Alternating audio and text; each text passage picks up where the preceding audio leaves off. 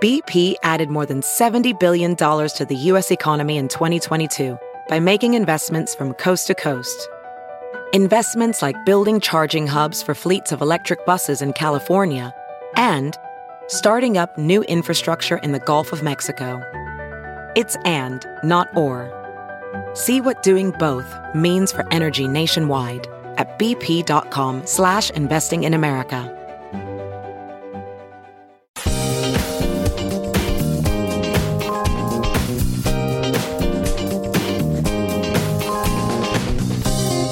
Hour number 2 of your Ben Joravsky Show is brought to you by SEIU Healthcare Illinois, Indiana, the Chicago Federation of Labor, and the Chicago Reader.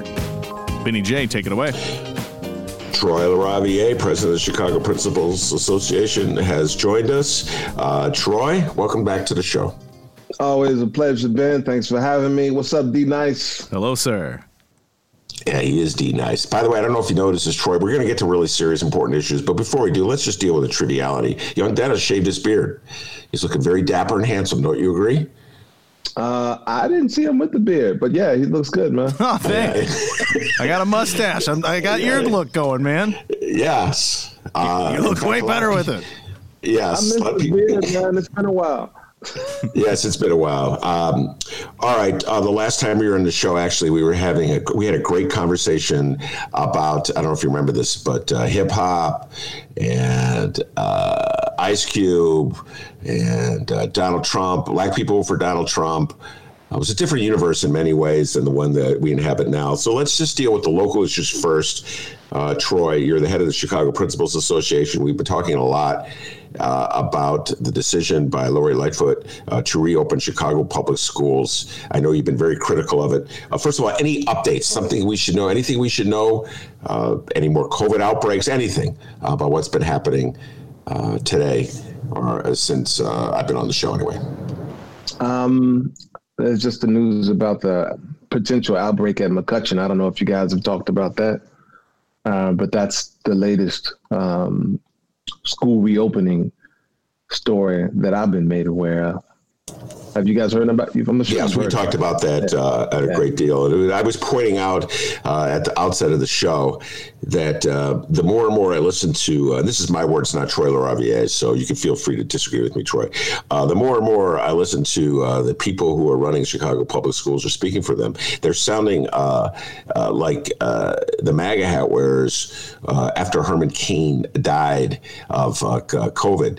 Right. Remember, Herman Cain was at the Trump rally in Tulsa. Yeah, and soon thereafter he came out with COVID. He died, and the response of the Trump people is not to reconsider their opposition to masks or their opposition to closing down Trump rallies. It was to say, well, we don't know if he got it in Tulsa. He could have got it anywhere, which is sort of what the public school system is arguing now. Go ahead, Troy. Well, there's another aspect to that, too, and we'll see if it comes to fruition. Because one of the things that CPS has a habit of doing is scapegoating principals for their mistakes, scapegoating folks at the local level for things that happen at the local level that are a result of the failure of the district to provide the proper resources at the local level. And then they just say principals will say, that principals ask all kinds of questions. They demand all kinds of resources that the district doesn't provide, and then says, just make it happen. Think of something. And when you don't just make it happen, you then get the blame. And so I am, unfortunately, I think that might be in the works here, not only at McCutcheon, but anywhere where something like this goes down, where the district's failure to provide schools with what they need leads to something like what may have happened at McCutcheon. We still don't quite know. And then the district then blames folks at the local level for their district level failures. No, that is an old story in Chicago. Blame somebody else, and particularly blame someone else lower down on the totem pole. I'd love to get your reaction to one of the main points that Mayor Lightfoot has made about the need to open public schools. And she said this was the main theme of the speech she gave, I think it was last Friday, that there's inequity between kids who go to schools poor kids, low-income neighborhoods and low-income schools and their wealthier peers. And the need to open the schools is an attempt to close the gap and to make things more fair. And that's why they're doing it. That's why they're reopening the schools. So your thoughts on that? Well, one of my thoughts is one you've probably heard before, but the second is probably one that you haven't. And the first one is obvious.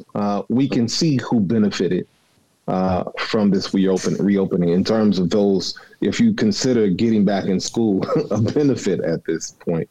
And we see that the top 5 schools in terms of with the highest percentage of students opting in or families opting their students into in-person learning, all 5 of them, Mount Greenwood, Ebinger, Burley, Mayer, and Wildwood, majority white, anywhere from 63 to 83% white. And their opt-in rates go from anywhere from almost 90% to just under 80%. So 80 to 90% opt-in rates, those are the highest in the districts, and in the district, and every one of those schools with that 80 to 90% range is majority white. Now you take a look at the other end. The 5 schools that have the lowest opt-in rate, and all 5 of them, Bond, Morton, Madero, and Temple-Cali, are all, and Bright, are all majority Black or majority Hispanic. All are 98% or more Black and Hispanic. And their range of opting in, are all under 10%, 9% to 3%. And so we see that in schools where the people that the district claims to be, the people that the district claims to be concerned about are not have the lowest opt-in rates. And so you've probably heard that before. But the bigger part is, because the district can always claim, hey, we're just making it available. We have no choice in, the rate at which they opt in. But for those who want to do it, those Black and brown folks who need it, we're making it available to them. The problem with that logic, however, is they did absolutely nothing, no kind of significant outreach to ensure that these people in these communities they claim to care about had access to the technology that they use to give people the choice to opt in. Like, think about this, Ben. They're saying that Black and brown families don't have the access to technology and because they don't have the access to technology for remote learning, we have to give them the option to opt in to in-person learning. And then how do they give them that option? The internet, right? It's an online survey. You had to have access to technology just to do the opt-in, right? And so they use the same inequitably accessed avenue that they were complaining about that was leading to these so-called inequities in instruction in terms of Black and brown students perhaps falling behind. And then they use that same inequitable road to give them that same inequitable avenue to give them the option to opt back in, and did absolutely almost no outreach. If you ask them about the outreach they did, they'll say, well, they had an online meeting, and again, another online meeting where parents could come in and ask questions, and to give you a sense of what this looks like if people are serious. I talked to Dr. Kareem Watson at the University of Illinois in Chicago. He's a medical doctor, and he has a bunch of different titles and responsibilities, but one of them is he's a part of the governing structure for 5 community health clinics. And we brought him in to do a panel on school reopening with a bunch of other medical professionals. And we said, look, if you're serious about inequities in relationship to health or school reopenings, what does that look like? What do you do that shows you're serious? And then he gave an example of what they did when COVID broke out. Those 5 health clinics had to stay open. He understood that although he is committed to equity, racial and otherwise, that he is a part of a profession where, that there's a lack of trust between many in that profession and the communities that they need to trust them, that they need the communities that they want to continue to come into the clinics. And so he understood that I'm going to separate myself from being someone with good intentions and understand that people are not looking at me. They're looking at the institution I represent and oftentimes don't trust it. And so we have to do some significant outreach. They had what they called think tanks all throughout Black and brown communities with over 600 different participants, giving them the chance to address and articulate their grievances, the things that create the lack of trust, and the things that needed to happen in order for them to trust that these clinics will be safe for them to come into. 600 different people in communities throughout Chicago so that they can understand what kind of messaging and policies they need to create the kind of trust that would bring people back into the clinics. And CPS did absolutely nothing like that. No kind of outreach whatsoever. But that's what you do when you're serious about giving people equitable access to the thing you claim to want them to have access to. And CPS did nothing of the sort. Janice Jackson didn't do it. Mayor Lori Lightfoot didn't do it. They didn't commit any resources to making it happen. Hey, here's an online survey. You want to come back or not? That's the gist of what they did. Beyond that, I mean, how do you explain the dramatic differences? And those are pretty startling numbers. I was not aware of that, Troy, until you said it. I just did not see those numbers. That between the 5 schools, which are majority white, were it's like a 90% or 80 to 90% opt-in rate of kids going back to the school compared to the 5 schools, which are overwhelmingly Black or Hispanic, where it's under 10%, 3% in some cases to 9%. What are some of the other explanations for that really shocking difference? Well, one of the issues that I didn't mention is that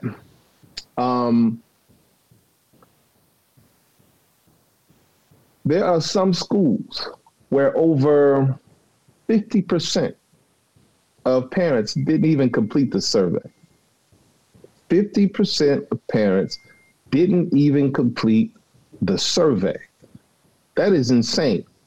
And so again, between the lack of technological access to the avenue through which they were giving people the option to opt in, and the deep lack of trust that was created by the district's historic dishonesty, historic incompetence. This lack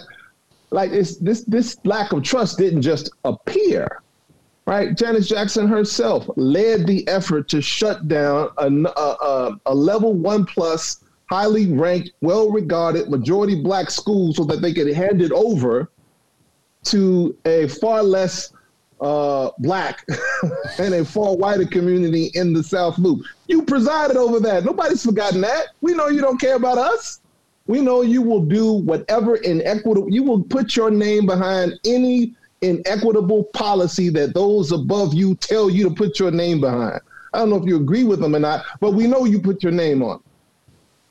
And we're supposed to trust you? And that's just one example. There are numerous. And one of the things that folk need to understand is that the people who run the schools, right, were not involved in the reopening planning. The teachers were not involved in the reopening planning. There's a thing called design thinking, where if you're going to create a product, then you get the people who are going to use the product involved in the design of the product so that you can actually tailor the product and fix bugs beforehand. Identify design flaws before you actually put the product out there. It's the same thing with a product. It's the same thing with a process, right? If you're trying to create a process, and school reopening is a process, you get the people who will have to engage and utilize this process involved in the design of the process. That's basic. That is basic then. Even the NBA had enough sense to bring the players union in order to create the plan that led to the successful resumption of their season. Like, even they had enough sense to do that. But the CPS bring principals into the design process for creating a reopening plan? The people who actually have to implement the plans at a school level. Did they bring us in? Absolutely not. Did they bring teachers in? The people who have to implement it in the classroom? Absolutely not. And so you have all these people who are 3,000 miles away from what actually is going to go down in schools, making these plans. And as a result, all kinds of flaws have surfaced as a result when they hand these so-called plans to principals, and principals are like, there's no way we can make this happen. You need X, you need Y. And then they have question after question, and the response from the district is always, we'll get back to you on that. Those are literal comments from a principal survey that we did. In fact, I think your listeners might be interested in the results of that survey. Do we have a little time? Yes, sir. All right. And so we asked, there are about 1,100 principals. About 377 of them responded to this survey. So it's a very good sample size. 33% of the population that you're sampling. I mean, when they do these polls for president or mayor, often they get a sample size of less than 1%. We have 33%. So it's a pretty good sample size. Mm-hmm. So we asked the question. We made a statement, and then they have to say, do you agree or disagree? CPS has provided me with sufficient guidance and support on how to make reopening work successfully. CPS has provided me with sufficient guidance and support on how to make reopening work successfully. Less than 28% agreed with that statement. 48.3% disagreed with it, and 24% couldn't decide either way. And so basically you have almost 75% who could not say that they had enough support and guidance to make this work successfully. Mm-hmm. Next question, or next prompt. We have the staffing needed to reopen our schools safely. So this is all about staffing. Am I going to have the people in place? Less than 22% agreed with that statement. 55% disagreed with it, and 24% didn't make a decision one way or another. So almost 80% could not say they had the staffing needed to reopen schools safely. Third, I am confident we will have enough protective supplies and equipment to keep our students safe. Now, this is the one area where survey results are improving as we go along. It's still less than 50%, but a few months ago it was less than 20%. So right now, 43% believe they'll have the protective equipment and supplies to keep folks safe. 23% couldn't decide either way. 34% said they do not. And so that one's been improving, but it's still abysmal. And perhaps the most eye-opening, that sums up everything. Given the resources and plans that we have, opening schools for in-person instruction in January or February is the right decision. Care to take a guess, Ben? Well, let's see. Based on this, I would saying it's the right decision, 20% said yes. 16.5%. Well, I was a little off. I was within the margin of error, I think. You were within the margin of error. Yeah, plus 4. And plus or minus 4. So you are within the margin of error, Ben. Yeah. 16.5% felt that given the resources and plans that they have, opening schools in January and February is the right decision. Yeah. 64% said absolutely not, and 19.4% could not decide either way. So you have over 80% who could not bring themselves to say that this was the right decision.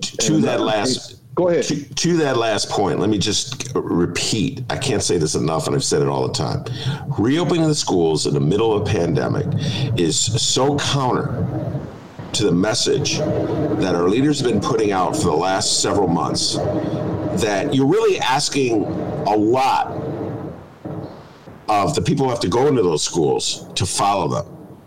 And so I'm a little astounded that 90% of the parents have opted in at those schools on the northwest and southwest sides. Well, of course, that's also MAGA country in relative to the city of Chicago, where the disbelief in the COVID would probably be higher to begin with. But Troy, This is the problem, the challenge that Lori Lightfoot and Janice Jackson had from the get-go. What they were asking people in Chicago to buy into was completely counter to what we've been told across the board since the pandemic. And they would say, but you got to understand, they'd have all their specialists. The schools are safer than bars. Schools are safer than Thanksgiving dinners with your parents. Schools are safer than even grocery stores. They're about as safe as grocery stores. So do you follow what I'm saying, Troy? You had a challenge on top of all the difficulties of getting old buildings with lousy ventilation. Mm-hmm. And different. So that's the third aspect. I'm so glad you said that, Ben, because, I talked about the existing lack of trust and another issue. But the issue you just point out is that what you're asking us to do is contrary to the overall narrative that you're putting out there. And so when you add that to the mix, it's even more important that you bring people to the table to do this reopening process with you so that they can be there looking at the same information. Their representatives, at least, can be there looking at the same information you're looking at, understanding how the decisions are being made, why these decisions are being made. But but these things are not happening. Like, even when we're in teacher education programs, and they say they're teaching us how to do class culture and climate in schools and classrooms. They say, don't just tell your kids the rules. Have your kids be involved in making the rules, and then they'll have more buy-in in actually living the rules out and enforcing the rules. They may even enforce the rules with each other if they are part of creating them. Right? That gives you the kind of buy-in and trust that you need. But again, they haven't done it. And I believe there's a reason why. I don't think they're serious about this. I think this is a political move. I sent you guys an audio clip of Janice Jackson in a behind-the-scenes meeting with principals. And she understood that principals were upset that not only were we not involved in reopening planning, we didn't even get any information about the plans until literally a couple of minutes before the press got the information. That is insane. And so understanding that, she tried to explain why she did that. Do you have that queued up? Do you have that queued up, D? All right, here we go. First of all, I think that we want, as always, to communicate as early as possible with our stakeholders, especially our partners who are leading our schools, because you play such a pivotal role.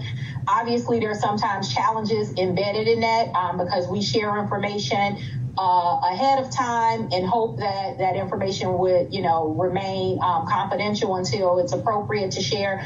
But unfortunately, sometimes it's shared ahead of, before we can get our message out. And that kind of puts us at a disadvantage. That's it right there. Unfortunately, it's shared before we can get our message out. We would like to get information that you need to keep these kids safe. We would like to get this information to you in a timely manner. But however, we have another priority. What is that priority? Like, we have to get our messaging right. We want to get ahead on the messaging. And so when we weigh these two priorities against one another, getting you involved in the planning, getting you the information that you need to keep kids and staff and yourself safe, we've decided that's not quite as important as our need to spin our message to the press. That is what she just told us. That spinning is more important than keeping people safe, that the press is more important than students, that the press is more important than teachers, that the press is more important than principals. The press is more spinning their message. PR took priority over getting principals the information they needed to plan reopening as safely and effectively as possible. And so when you look at that, the rest of this stuff makes perfect sense. Yeah, that's, by the way, that's Chicago. Nothing ever changes in the city. I always say this, Troy, if you do the right thing, that's the best spin of all. So it's like Rahm Emanuel and Laquan McDonald, he buried the video. He figured, well, that's how I'll get reelected. I'll conceal the video from the public. They won't know it. And because if I release the video, I won't get reelected. No. Had you done the right thing and released a video, you would have been reelected. You would have been credited for doing the right thing. So instead of worrying about what message, what soundbite you're going to get the Chicago Tribune editorial board to repeat, why don't you just bring in the principals and teachers to win them over, like the NBA did with Chris Paul, the head of the Players Association, before they opened up the bubble. All right, now, This news story that's been breaking the last couple of days is very revealing, and I'd love to get your thoughts on it, try and see how widespread this is. There's articles in the paper, teachers who have decided not to go back to the classroom, being locked out of access to their computers so they can't do remote learning. And I know you're probably aware of this, that's going on. You read the same newspapers I do and see the same stories. How widespread is this in terms of what you're hearing from your principals and members of your association, and just your general reaction to this policy? I don't know how widespread it is, but I know it is certainly contradictory to their stated aim of making sure that these kids get their education. Like, you just once again prioritize politics over equity. You prioritize politics over these kids, because now the kids who are at home, which is most of them, you were saying they're not getting in-person instruction, and now you just created a policy where they're not getting shit. Or maybe they are getting shit, from you. It's cynical, it's abusive. It is the complete opposite of the messaging they've been giving us so far, that they want these kids to have access to instruction because of what they might lose. What the fuck are they losing now? Because of you and your need to get back at teachers who don't agree with your politics, who don't trust you enough to put their lives in danger at a school. Yeah, you're going to shut kids out of instruction so that you can get back at them. That's some dirty ass shit, man. It's dirty. I'm with you on that one. By the way, another point, all this talk in Washington of unity, and I always smile when I hear, we'll get into Washington. I cannot let Troy leave this show today without getting his thoughts on an insurrection and impeachment. We'll get to that. But it's in Chicago, when it comes to mayors and the teachers, and now mayors and principals, it's never like a moment of unity. Lori Lightfoot was elected. She didn't have the support, obviously, the Chicago Teachers Union. They went way in with Tony Preckwinkle. But in the aftermath, there was no unity talk between Lori Lightfoot and the Chicago Teachers Union. Lori didn't make any attempt to call in SDG, Stacey Davis Gates, and say, come on, let's talk it out. Let's just work it out. It's always this adversarial relationship where we're the bosses and you're the employees and you do what we tell you. Troy, I've been seeing this in Chicago forever. Shut up and get in line and do what we tell you. And I think that's a large part of what's going down here. Your thoughts?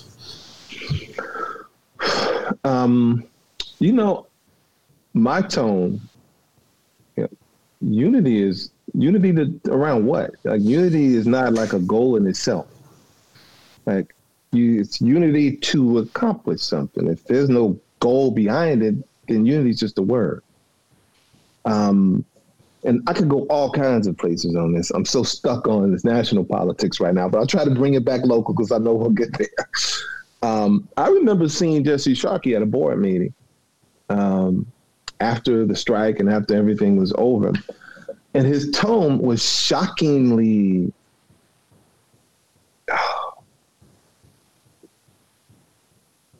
like this sort of attempt at exactly what you're saying, or this sort of unifying language that I was shocked.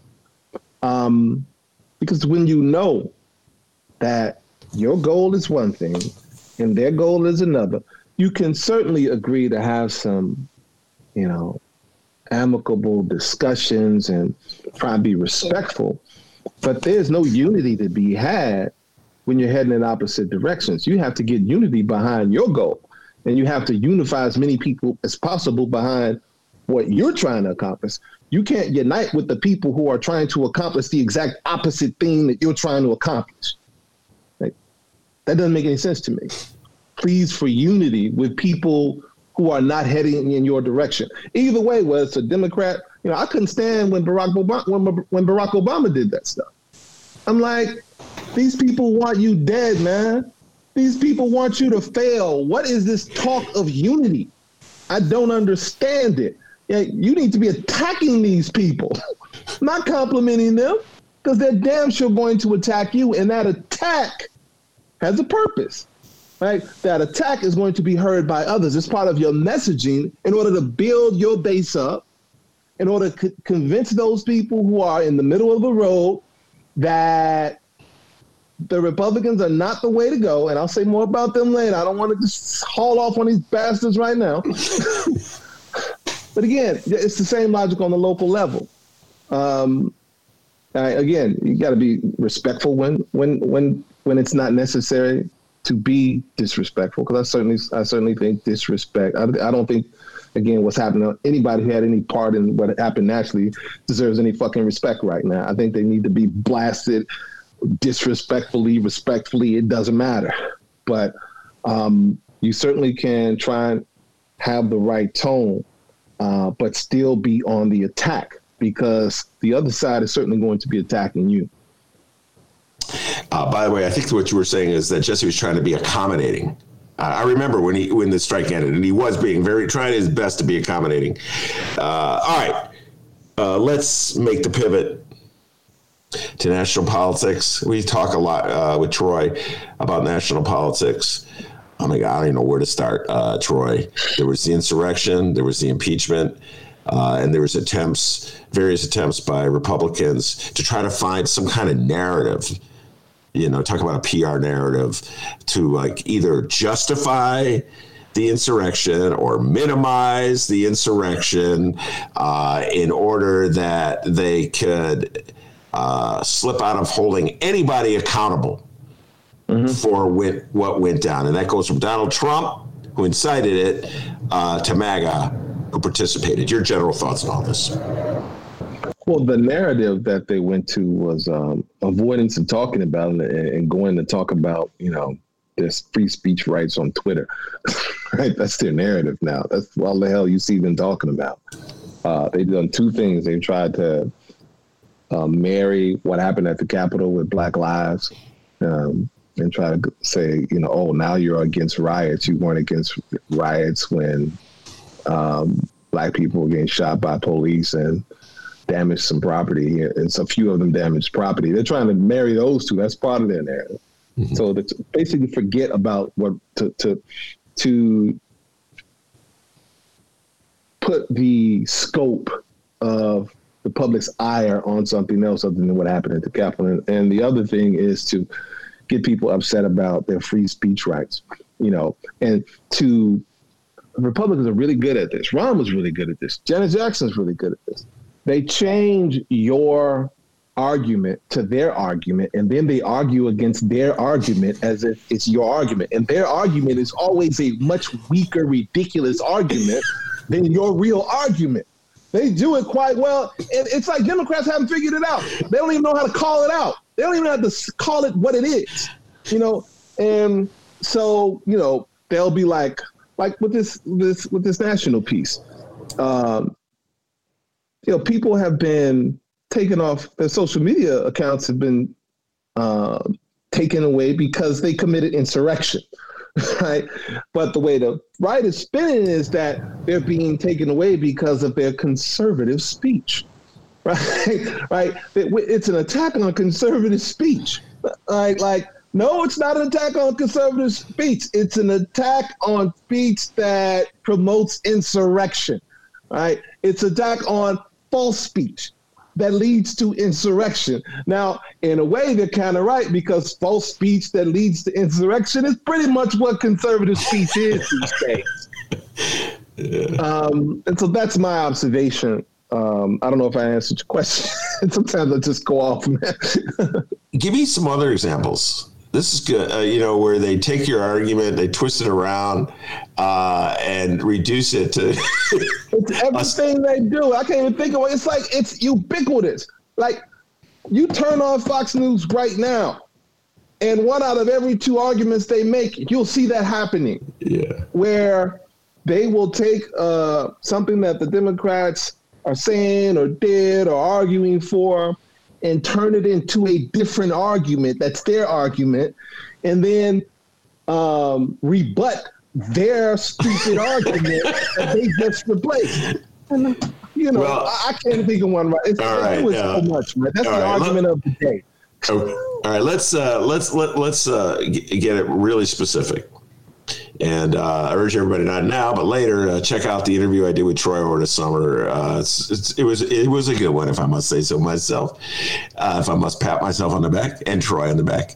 And he was talking about, this was in June, and you had been arrested, part of a group that was protesting outside of Trump Tower. Trump Tower, yep. Yeah, and we don't have to tell the whole story again. I urge everybody to check out that interview.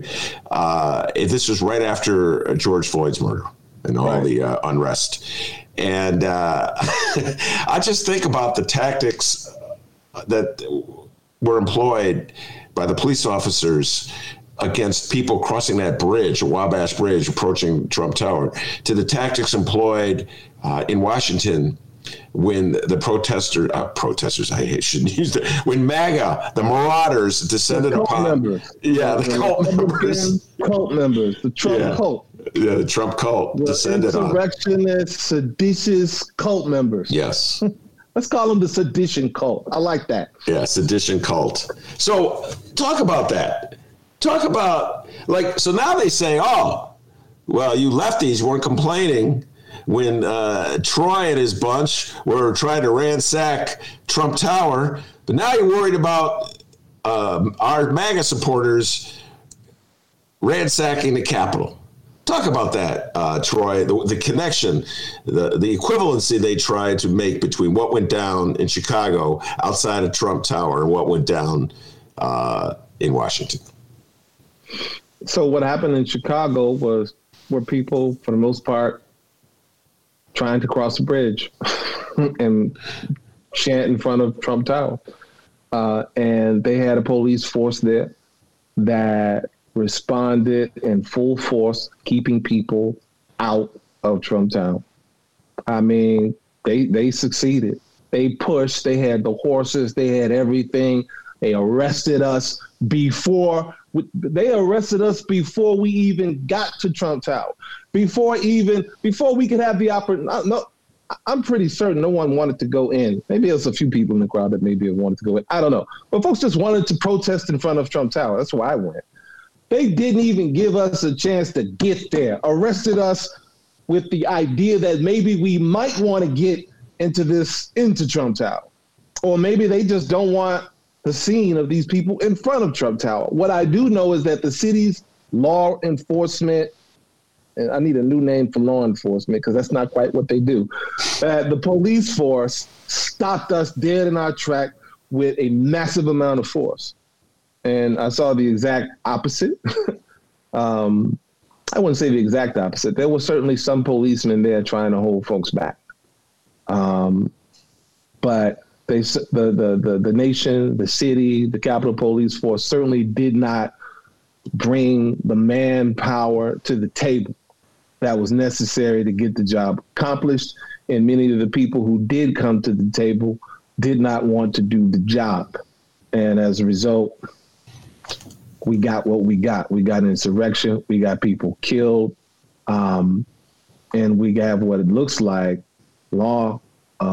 legislators who were a part of the plan, who actually facilitated the breach of the Capitol. I don't know what comparison. I can't even think of a point of a comparison to rebuff.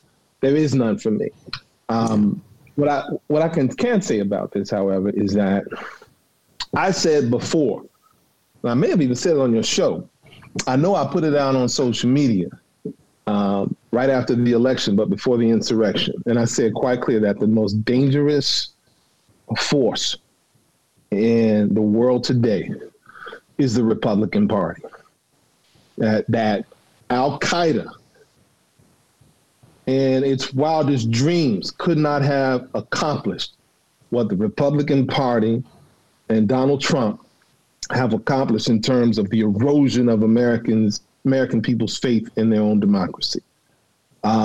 ISIS, in their wildest dreams, could not have accomplished what the Republican Party has accomplished in terms of the political instability in the United States today that the Republican Party has been able to accomplish as they've aided and abetted their leader.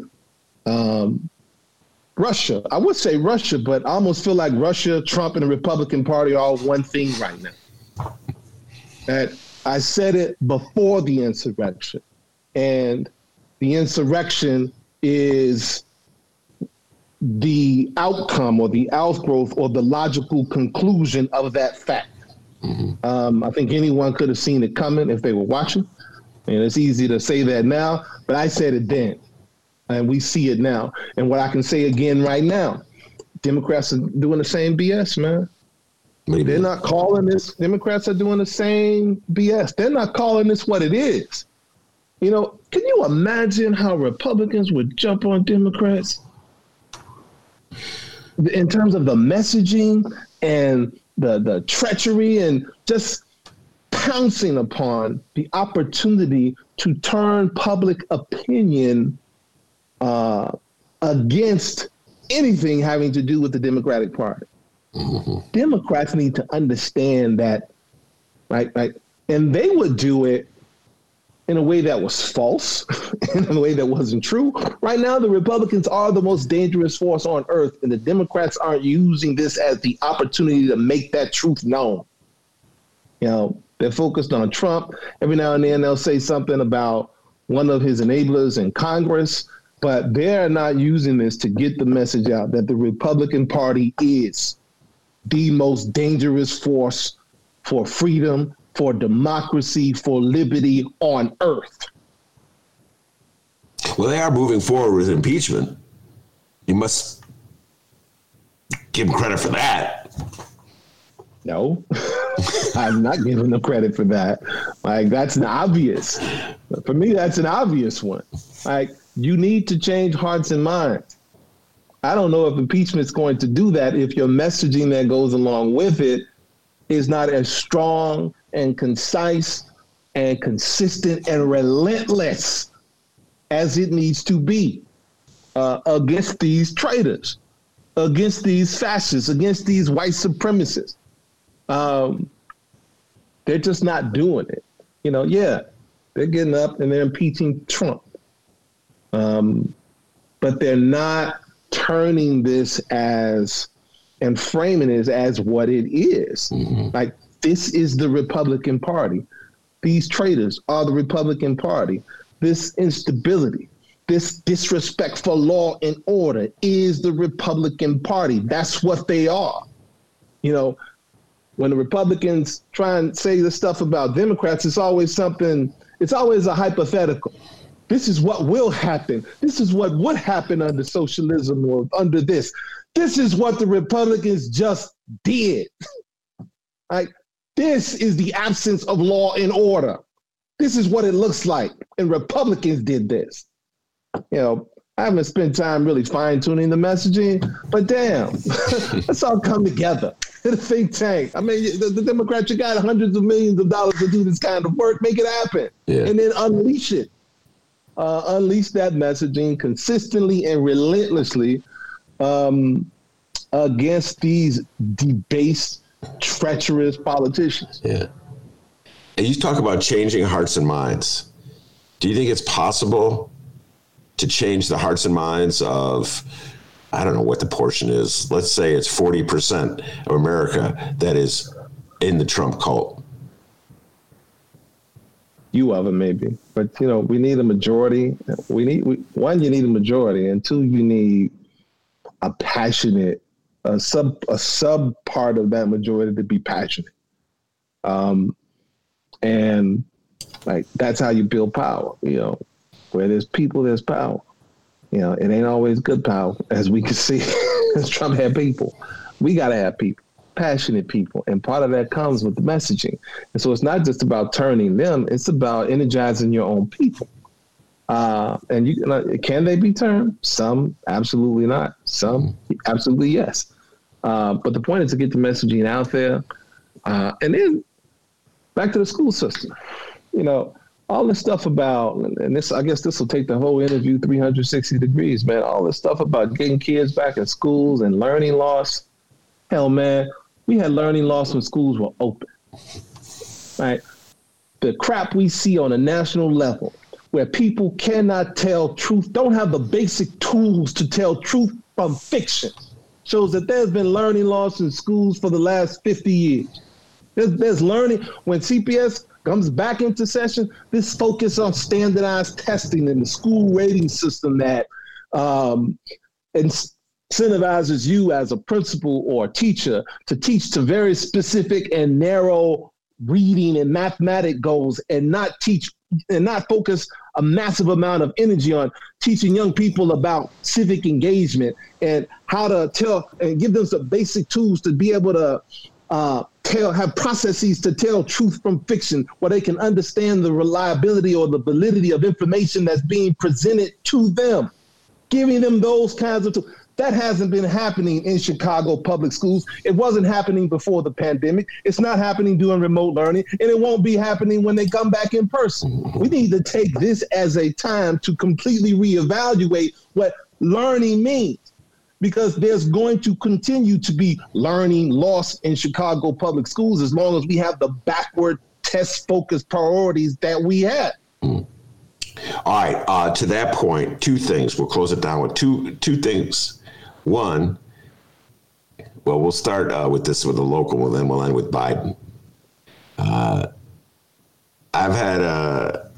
like to point out, I appreciate the fact that Lori Lightfoot is articulating her concern for the inequities that plague our system, the inequities that make it such a disadvantage for poor kids in contrast to their wealthier peers. So I appreciate the fact that she's championing that as an issue.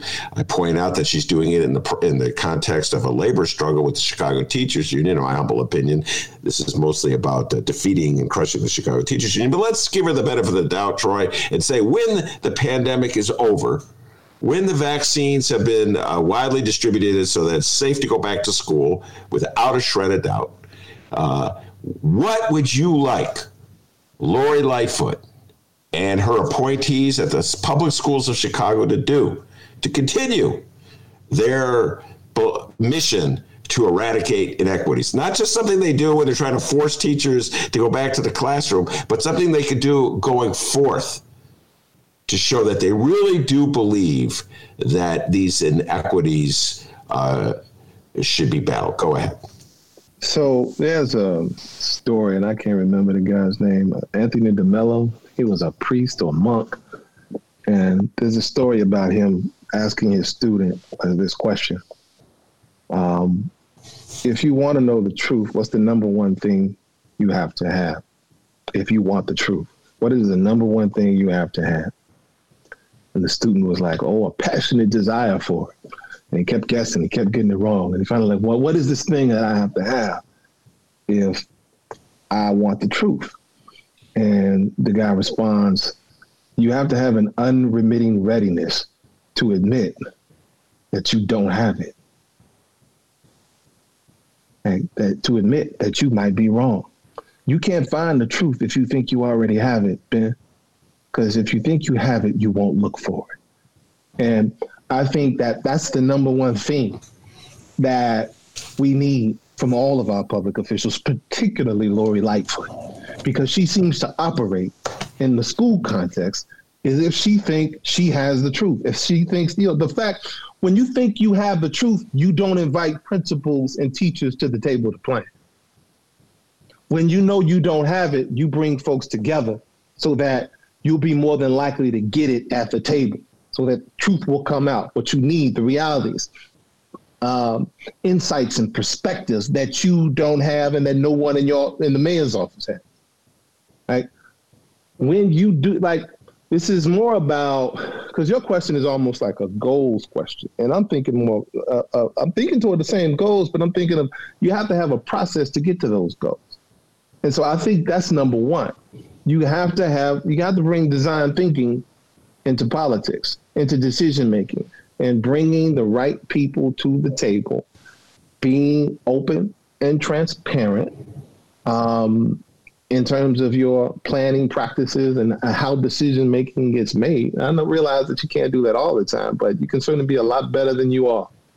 And then if that's the case, then the policies, the better education system are more likely to result from those kinds of processes. So process, that's the process answer. The product answer is, our schools are immeasurably understaffed. Right? And that has to be dealt with. And let me know if I'm going in the wrong direction. I'm not. You wanted your question to go somewhere. No, it's that was a very pragmatic. Now you're heading. Yes, a very pragmatic response that a mayor can make to dealing with inequities. Staffing, yes. Mm-hmm. Hire more teachers, hire more librarians, hire more nurses, et cetera, and so forth. That's right. And if you care about inequities, then there was inequities again.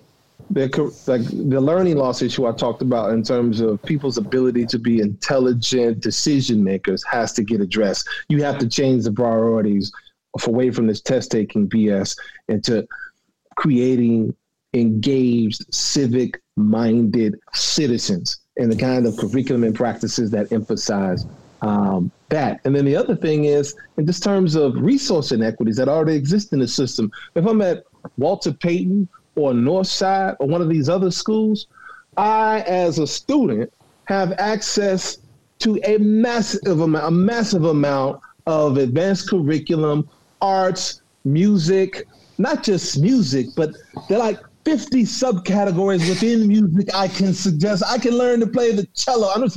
You know what I'm saying? Where if I'm in a school on the south side, one of these schools that you say you care about, that you say, I don't even have a music class in some instances, let alone the ability to learn to play an instrument, to sing in a chorus, or not just a chorus, but 10 different choral performance groups that will improve my artistic ability if that's the route that I choose. Well, if I'm on one of these South Side schools or West Side schools, I don't even have music in many places. I got gym. That's what I got. I got gym.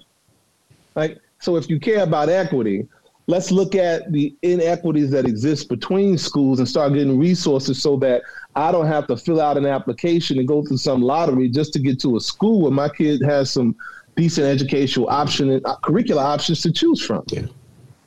I agree with you on that point. And finally, Biden. Specific staffing, curriculum. We'll close with Biden. We talked so much about Trump, the exiting president. There's a president coming into office, and I know you and I will be talking in the upcoming year, I'm sure, many times, what Biden's doing. But what would you like to see from Joe Biden? Well, if you remember, I got to remind you, Ben, when I was pushing, when the primaries were going, and you asked me who my candidates were, and I did not pick the two most progressive. I picked the two I thought could defeat Donald Trump. Yes. The first one was Bernie Sanders, and the second one was, do you recall? No, I do not remember. I've asked this question. So many people came on the show. I'm flunking my own quiz. Joe Biden. Joe B. Okay, I figured that's where you were going. You were very surprised that I picked Joe. And I was like, man, I don't have time to be ideological right now. Ben, I just need Trump out, and I need someone who can defeat him to be the Democratic nominee. And there are only two people on that ticket that I'm certain could beat Donald Trump. Yeah. Bernie Sanders and Joe Biden. And Joe Biden certainly did not make a liar out of me. Yeah. Now, with that said, I like the same thing I just talked about as a local level. There are national incentives. Like there was a national incentive that led to this testing BS. right? That this focus on, there's a national incentive that was put in place, I think it was even under Obama, to let this focus on teacher evaluation. Like this, if you just get in there and evaluate the hell out of teachers, don't support them, just keep rating them and giving them grades, right? And so there has to be national incentives put on the table, because there were funding incentives that if you couldn't get money, if your state didn't pass a law to evaluate teachers 50 times a year, I'm exaggerating. You couldn't get national money if you didn't have a system in place that focused on standardized testing, that directed so much of public school energy into these narrow educational outcomes that have led to the kind of crap we see at a national level, where people can't tell truth from fiction, but they can get a high score on a reading test. So national incentives that, one, I would think focus on identifying local out-of-school factors. Because there's principal at Blaine, and I was a principal on the South Side, and I was a principal in the wealthiest and poorest neighborhoods in Chicago. I was administrator, back to back. And I saw that my kids who came in kindergarten at one school were years behind my kids who came in at kindergarten at another. And so the deficit in what they had learned or their performance on these exams existed long before they got to a school.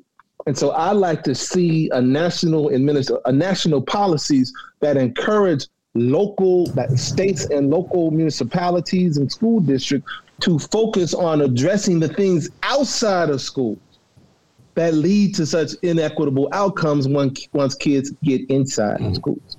And then again, national policies that focus us on civics rather than on civics and creating good citizens, rather than policies that focus on scores on standardized tests in two subject areas, reading and math. I think we need to get away from that. And I think a good national policy tied to funding, well designed, could take us in that direction. Those are just two examples. Well, that would be Joe Biden acting like a real Democrat, and I hope for the same thing both of those fronts, but just on across the board.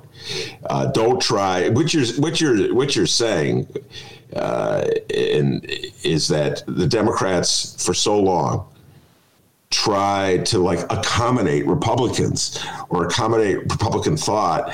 And so, yes, voluntarily, willingly, they came up with those cockamamie things like, prove to us before you get your money that you're going to be tough on teachers. And we still see that mentality, Troy. That's what's at the heart of what's going on right now in Chicago. Prove to us, it's like corporate Chicago and civic Chicago says to Lori Lightfoot, prove to us that you're going to be tough on those dastardly teachers, and then we'll support you. And Lori Lightfoot's like, I'm with you already. So Democrats act like Democrats going into 2021 would be a nice thing to see. But remember, part of why Democrats folded to so much Republican BS is because Republican messaging was so strong, so consistent, so ever present that it began to have an effect on the people. Yes, it did. And if the Democrats wanted the votes of the people, then they had to start capitulating to this message that the people had bought into. Yeah, absolutely. It gets back to my other point. Yeah. You have to be the strongest messenger. Absolutely. And the equivalent, and we'll close with this because we've gone overboard too long, but the equivalent to what Democrats did with education policy would be as though Democrats, in the face of Donald Trump saying over and over again that he won an election that he obviously lost, if Democrats were to finally say, you know what, we got to make a concession to Donald Trump. So we're going to agree to have a commission to look into these non-existent allegations, evidence of fraud. Do you follow what I'm saying? That would be the equivalent. At least they haven't done that yet. Do you get what I'm saying? Donald Trump, every day, that message was put out. There was fraud. There was fraud. There was fraud. And his emissaries in Congress, there was fraud. There was fraud. There was fraud. Fox TV, et cetera, and so forth. They repeated. At least the Democrats didn't buy into it, Troy. You get what I'm saying? They pushed back. They didn't do that in education, though. Do you follow me? So I'm following you. Yeah. All right, Troy LaRaviere, and we're going to let you get out without making you do any songs, hip hop, anything else. But we do have a request, Troy, if you don't mind. Oh, we do. Yo. Coming up next month is our 2-year anniversary. For the podcast. Yeah. And what I've been doing is I'm trying to get, the guests that come on, maybe, like on the radio when you hear it, like, hey, say, my name's Troy LaRaviere and you're listening to da-da-da-da. So if you could, just give us a happy anniversary shout out and I'll play it for an anniversary special. Would you mind doing that? Oh, hell no. I'll do it. All right, cool. I'll just give you a countdown, and then, you just... So I'm saying... happy 2-year anniversary to the Ben Joravsky Show. President of the Chicago Prinicipals Association. Sure. Happy 2-year anniversary to Ben and D Nice. Yeah. Wait, hold on. He's got to give you the countdown, and then he can... Yeah. And you just feel free to... And it's the Ben Joravsky Show, we're calling it, right? Yes, sir. Yes, sir. Feel free to say whatever you want. I'll give you the countdown. Cool. Okay, here we go. 3, 2, 1, go. This music. What the hell is this music? It's sincere. You're being sincere. All right, let's from the top. Let's go again. 3, 2, 1. Here we go. Hey, this is Troy LaRaviere from the Chicago. Okay. Take 2. Take 2 on that. We're looking for a sincere happy anniversary. Here we go. 3, 2, 1. Hey, this is Troy LaRaviere, president of the Chicago Principals and Administrators Association. I want to wish my main man, Ben Joravsky and D Nice, a happy 2-year anniversary. 2 years. The Ben Joravsky Show is to 2 more times 50. Whoa. Yeah. That was awesome. And Joe Biden would like to thank you for his support in the election. Isn't that right, Joe? Play the radio. Make sure the television, make sure you have the record player on at night. The phone. Make sure the kids hear words. Whatever that meant. Whatever, man. He appreciates your support. Have you seen Ma Rainey's Black Bottom? It's on Netflix. Have you seen it at the Netflix production? I see it every time I turn Netflix on, but I just haven't. Oh, you got to watch it. Time in watching it. But watching you go through that, it had to do a couple takes. Reminded me, there's a funny scene, and I don't want to give it away, where Ma Rainey's nephew. She's insisting that her nephew get to participate in the recording. Anyway, when you watch it, you'll get what I'm saying. All right, Troy LaRaviere, thank you very much. As always, I hope I did justice. You did justice. We'll talk to you probably next month. All right, Troy? Oh, Dennis. Yeah. I did an A camera, B camera for this interview. Okay. And I got my own shotgun mic. All right. So if you want the video or the audio is probably, because the shotgun's right here. And it's probably real clear. So I don't know if you want to use it, but I can for sure. Yeah. If you do. Yeah. Send it my way. You got my email. All right. Cool. All right. Very good. Take care, Troy. The great Troy LaRaviere. Do you have any updates before we head out the door? That was a good interview with Troy. Always good having Troy on. Troy's one of my favorite. Everybody knows that. I got my favorites. Everybody knows that. I was going to ask him to stick around, but that was a long interview. I'm sure he had things to do. But, Ben, we do have breaking news. Well, the bottle gets me every time. By the way, this is the back half. Okay. And 7 months later, a follow-up. The following comes from the Chicago Sun-Times and Fran the Woe Man Spielman. Actually, Ben, I'm going to send you the link in Google Meeting. Boom. You can read the story right there. Look at us. Look at us. We're doing well. Hold on. I'm very nervous now here. I don't know what to do. You sent me something. Well, I'm going to read the story. I'm going to read. It's in the little chat thing on the side. You figure that out while I read this story. All right. Here we go. Go ahead. The headline reads, CPD suspended 17 officers, supervisors who lounged in congressman's burglarized office. The Chicago Police Department has doled out suspension of up to 20 days against 17 Chicago police officers and supervisors accused of sleeping on a couch, popping popcorn, and drinking coffee in the burglarized office of U.S. Representative Bobby Rush at the same strip mall where looters had a field day last year. Yes, that's right, people. A follow-up on Popcorn Gate. Ben, do you have the link? No. Okay. I have no idea where this link is. We'll figure that out after show meeting. I have no idea where the link is, and I have this fear. If I could share this with you, ladies and gentlemen, it's called Baby Boomers Panic. Any button I push will destroy the system. Baby, this is something that baby boomers deal with. Millennials are like, oh, God. Something else about millennials. I know we got to get to the important story, D. Have you ever noticed this? That millennials never listened to messages you leave on their phones. You ever notice that? It's like millennials are like, why are you leaving me a message, boomer? And I always forget that. Like I called a millennial the other day. We don't need to mention the name. And I forgot. I forgot. I momentarily forgot. You should never leave a message for a millennial. I think Apple, from now on with your new phones, just take away the whole message things. Because millennials don't listen to them anyway. Sorry, D, I went on that tangent. Once again, my co-host or my co-worker for the last 4 years, ladies and gentlemen. The oldest man in the radio. It's the thing. Listen to their messages. It's the thing that says chat in the top right corner. You see where it says chat? Top right corner there? Yeah, there's me. Hey. Show everyone. Chat with everyone? That thing? Yeah, that chat, and then you'll see a link to the story. But anyway. There is no link. Okay, it's just a green button. Just listen to me, and then you riff on it like we always do. I can't see a thing. Sorry to throw a wrench in the system there. Go ahead, man. Okay. Okay, please stop trying. Just listen. The Chicago Police Department has doled out suspensions of up to 20 days against 17 Chicago police officers and supervisors accused of sleeping on a couch, popping popcorn, and drinking coffee in the burglarized office of U.S. Representative Bobby Rush at the same strip mall where looters had a field day last year. Yes, a follow-up on Popcorn Gate. Fraternal Order of Police President John Catanzara disclosed the punishment and said the union has filed grievances challenging all of those suspensions, which ranged from 1 day to 20 days. One suspended officer was punished for, quote, simply walking in and using the bathroom, Catanzara said. Catanzara also told the Sun-Times, quote, what do you want people to do when there was nothing going on? They had already secured the whole property. They had originally walked through the parking lot around the backside of all the buildings to make sure all the doors were secure when they arrived there. They came around the front. There was nothing going on. That was done. Period.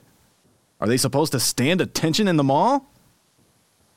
All right, that's Johnny Catanzara, the head of the Fraternal Order Police. The article clearly does not quote anybody from the mayor's office to explain what the officers did. Am I correct? It's just Johnny Catanzara's. He was on Fran Spielman's show, and so he was mentioning that some officers have been punished. Am I correct in that one, D? I believe so. Okay. Yes, I'm looking here. Yep. Yeah. All right. So this is, yes, one of our leftover topics from 2020. And just because Johnny Catanzara says something does not mean it's not true. Now, I know Johnny Catanzara is not a very popular man on this show.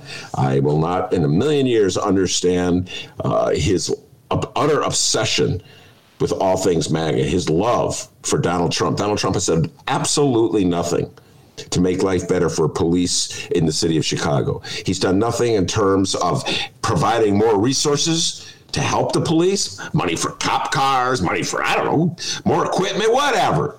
Money to help with their pensions, money to help pay for, like, if they want to see a therapist. Nothing. He's been worthless to help in any measurable way police officers the city of Chicago. If anything, he's been a detriment because he's reinforced some of the worst attitudes that have been so prevalent in law enforcement down through the years and how you deal with people in Chicago. You know, if you don't like them, bang them, knock them out, rough them up a little bit. We all know what goes on in Chicago. So I will never understand why Mr. Catanzara loves Donnie Trump so much, but he loves him. Loves the Donald Trump T-shirt, supports Trump every step of the way. And he got elected in part because he was more pro-Trump than his predecessor, Kevin Graham. We'll never understand why the Chicago Federation of Police thinks it's a good idea in a city where 80 to 85% of the people vote against Trump to have a leader who is solidly in Trump's corner. That said, he raises a good point. City of Chicago has never come forth with any kind of what? report, analysis, whatever you want to call it, as to what went down with Popcorn Gate. What was the message that was coming through the chain of command when those police officers settled in on Congressman Bobby Rush's office just off the Dan Ryan back in whenever it was this summer? I've lost track of the day. It was a long time ago. They've never come out and said, were the police officers invited to go there? The police officers say they were invited to go in there. City has never come out with a report. It's just one of those. There's just so many of these things. City of Chicago doesn't want to discuss them. Just wants to bury the information. And so in this particular case, I think he's got legitimate point. It's just like we just got finished talking with Troy LaRaviere. The city of Chicago has never provided any kind of rationale for why all those police officers surrounded Trump Tower in the days after George Floyd was murdered, and just mass arrests of people who were trying to cross the bridge to get to Trump Tower. Why? What was the strategy? What was the policing strategy? Why so much resources around Trump Tower as opposed to neighborhoods? You know, whose decision was that? Was it Lori Lightfoot's decision? Was she in charge? Or was it just the decision of people on the street and Lori Lightfoot was not in charge? Same thing with Popcorn Gate. Whose idea was it to ultimately let the police officers or tell the police officers they could go into Bobby Rush's office? Did Bobby Rush's office in any way sign on to that? Was there any evidence of that? Was there an email from somebody in Bobby Rush's office? I don't know. I don't know if this exists, but an investigation, D, where you want an informed public, would reveal this. So I would like to see that. I would like to see what the city has in regards to what went down with Popcorn Gate. But apparently they're ready to, they must have, I shouldn't even say that. Apparently they're going ahead with an effort to punish the police. So I would like to see whatever evidence they have. I was going to say they must have some evidence. But it's not always the case. When the city, like Troy LaRaviere was fired. I remember Janice Jackson, who's fired from Blaine School. Janice Jackson, the head of the Chicago Public Schools, came to the Blaine community and said, we have evidence. We can't share it with you now, but we will later. And they never shared it. So I would like to see what they got. I'd like to see, you know, I like, you talk about being informed citizens. I like to be informed. And I think Canizera, these words will come back to haunt me. I think he's got a good point here on this particular issue, team. All right. By the way, Popcorn Gate, number 8 in our 10 Gates of Illinois Hell countdown. Go download it now. ChicagoReader.com and wherever else you download podcasts. The 10 Gates of Illinois Hell.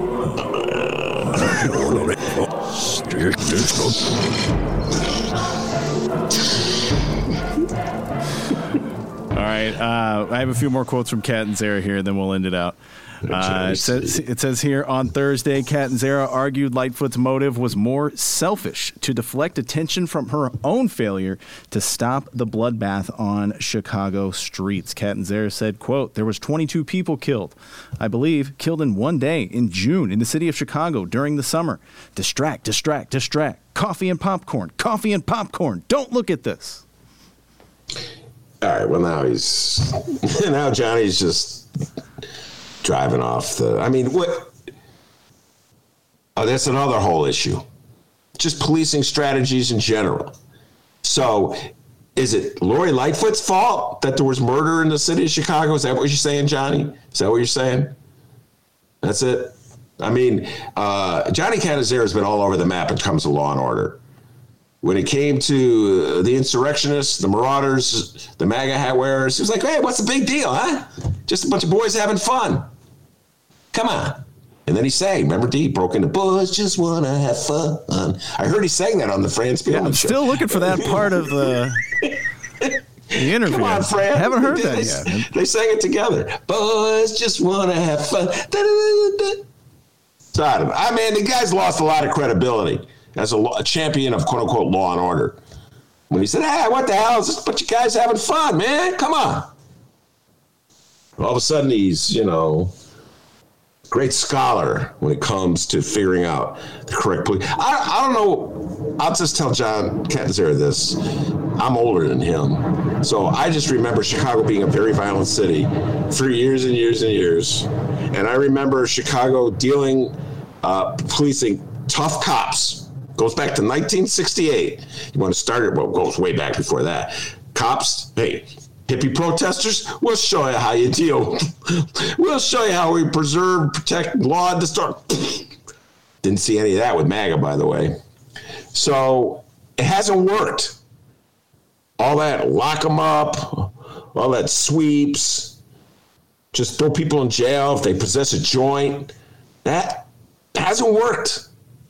Maybe time to think about something new.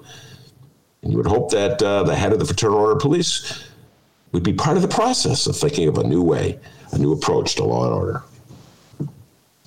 So there you are, everybody. Remember, you can download previous Ben Joravsky shows and Benny J bonus interviews at the Chicago Reader website and wherever else you download your favorite podcast. More stuff than the 10 Gates of Illinois Hell, all right? Over 800 episodes for you to download. You can reach out to us always. Benny J Show at gmail.com. BENNY, the letter J Show at gmail.com. You can find us on social media at Benny J Show, BENNY, the letter J Show. And we have a phone number. Yes, it is true. 708-658-4788. I said it wrong in the first hour. Someone listening to the show is going to call the wrong number. But this one is right. 708-658-4788. Call the Ben Joravsky Show. Leave us a message. And who knows, there's a good chance we will play it on the program. All right, I want to thank Troy LaRaviere. Outstanding job, as always. And, of course, the man, the myth, the legend, the pride and joy of Alton, Illinois, without whom the show ain't possible. And as Troy will tell you, and as John Canizero will tell you, back home in Alton, they call them White Lightning. Give yourself a raise, take it out of petty cash. See you tomorrow, everybody.